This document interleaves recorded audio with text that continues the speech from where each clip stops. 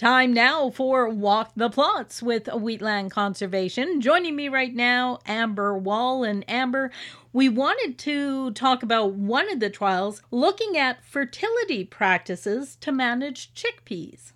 With this project, we intend to demonstrate how to speed up chickpea maturity without sacrificing yield, and at the same time show how to get the crop off to a good start so that the plant's better equipped to resist disease early on.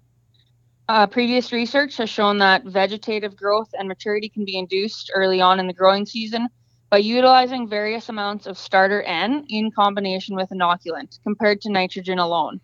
The final report will include economics of each, and hopefully we can give chickpea growers a couple different options to manage two of the biggest issues, whether that's by maturing a week or two earlier or utilizing that applied N to fight early disease pressure. Definitely sounds interesting. That's Walk the Plots with Wheatland Conservation. For Golden West, I'm Glendalee Allen Vossler.